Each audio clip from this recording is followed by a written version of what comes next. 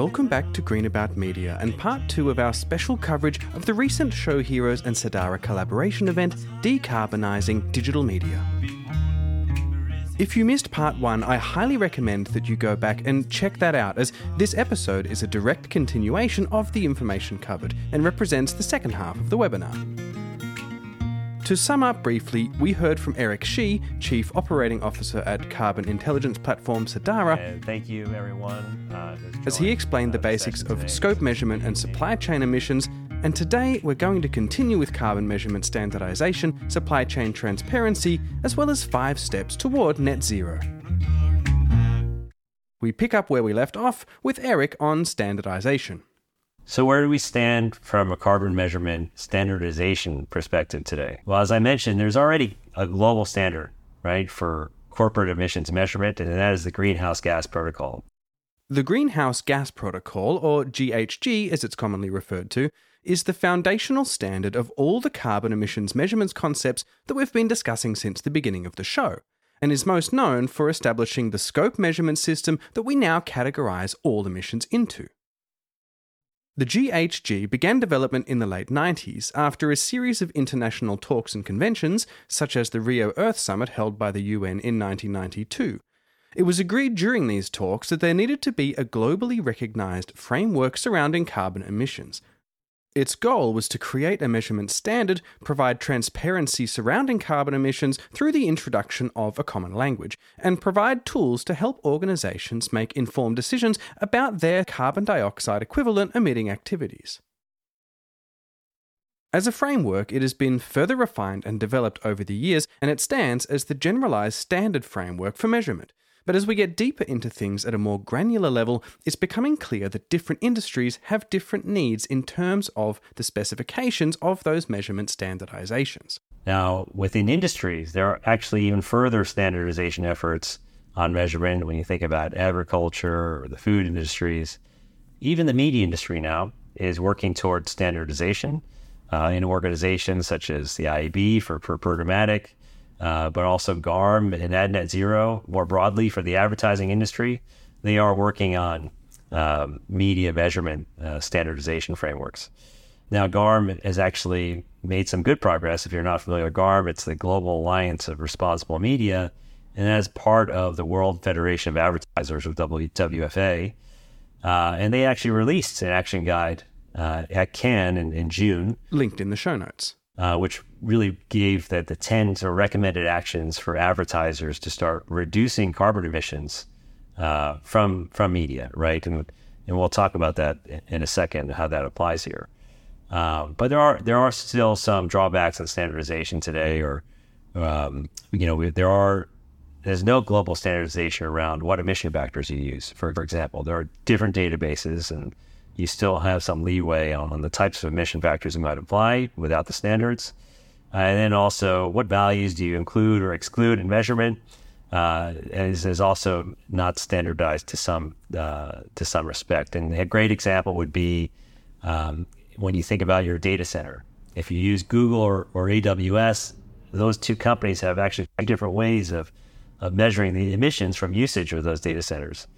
One company might include what we call the embodied emissions for those data centers, the emissions that come from the creation of those servers, and then also the end of life of those servers. But one company might not include those. So again, there's no standard from that perspective. So there is sometimes discrepancy when you think about measurement in that perspective.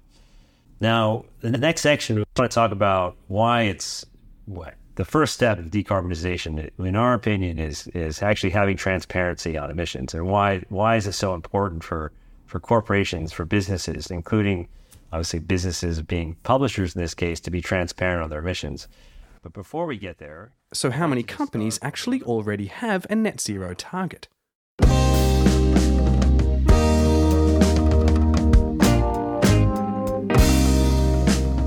Most brands today, most companies, when you think about brands, advertisers, their companies, are starting to measure their carbon emissions.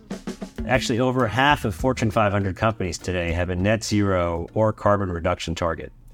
And if you think about the logos on this slide, the Apples of the world, IBMs, etc., Well, these companies all have net zero targets.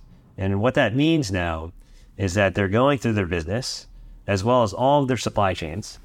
Some examples of supply chains here on this screen. Marketing for them is one of many supply chains. And the one we're talking about here, of course, and has an impact directly on publishers, they are going through and trying to measure the emissions in those supply chains and ultimately find ways to reduce emissions so they can reach their target year.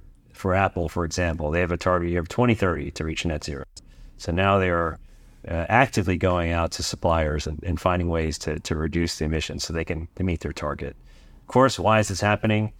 Companies want to make an environmental impact. There's no question, but there are many other drivers behind it, right? And there are government regulations in place now in Europe and the UK, such as the European Climate Law, where over 50,000 companies will need to start reporting carbon emissions as early as next year. Even California in the US is about to pass their own law, which will impact another 10,000 companies that are doing business in California. They have to report their emissions. And of course, the U.S. might follow with more broad federal regulations. But even beyond government regulations, there are capital markets concerns. When you're a business and you're trying to raise money today, your ESG score, or essentially your sustainability score, will have an impact on your cost of capital. Increasingly, consumers want more sustainable products and services, and as such, regulations and potential financial loss through fines and penalties aside, your organization's commitment to sustainability will have a greater and greater impact on your bottom line going into the future. So, before we talk about reduction and reducing emissions, the first step is transparency. You need to figure out what you're starting with, your baseline, before you can set a target and understand what you need to reduce over time, right? As we discussed in the last episode, it really is critical that you understand where your emissions are really coming from so that you can report and support your measurements. You need to be able to make informed decisions and confidently stand behind your claims in an increasingly scrutinous environment. It also obviously drives accountability. So everybody knows the sort of the North Star they need to work towards. But ultimately, this will support the industry to decarbonize at scale. If companies have emissions data, it is sort of the goal that will drive the industry towards decarbonization. Without data, there's no way for companies to really start thinking about reduction. And then a final point, of course, you want to base your goals and any sort of reduction claims on real data, on obviously scientifically backed data. So you want to avoid greenwashing, which is obviously a challenge in this market.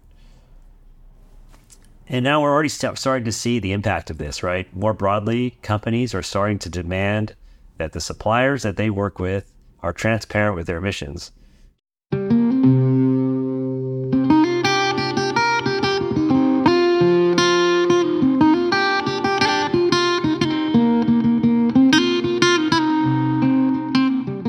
Transparency in this situation is key and was one of the core goals of the original GHG protocol. Transparency not just in an organisation being upfront about what they're doing, but transparency in the process of carbon measurement as a whole to enable said companies to look at their emissions data and be able to meaningfully compare it to that of their stakeholders and general supply chain. Otherwise, there's no way that anyone along the chain can make informed decisions about their own reduction, less work in sync with one another on reducing carbon emissions. And it is working in sync all along the chain with the same standards and goals where the real reduction begins to happen. Just 2 months ago, Amazon had announced that all of the suppliers that they work with in their supply chains will need to start reporting carbon emissions starting next year, and they have to provide a reduction target, right, or a path towards a reduction for their emissions. The same thing has happened with other companies like Microsoft, SAP, and others. They are starting to demand that their suppliers really start passing back that carbon data. And you're starting to see the same trend here, right, in the media industry. I mentioned GARM before. Well, GARM, in their action guide that they released, the number one action is for advertisers to build what they call sustainability assured media partner list. And what does this mean? Meaning actually getting links in your supply chain to measure their emissions with a common system and then essentially rank them on a sustainable partner list. Possibly even reaching out to work with and help them improve their ranking on your list or get them on there in the first place. So finding a way to have those suppliers also make commitments to reduce their emissions.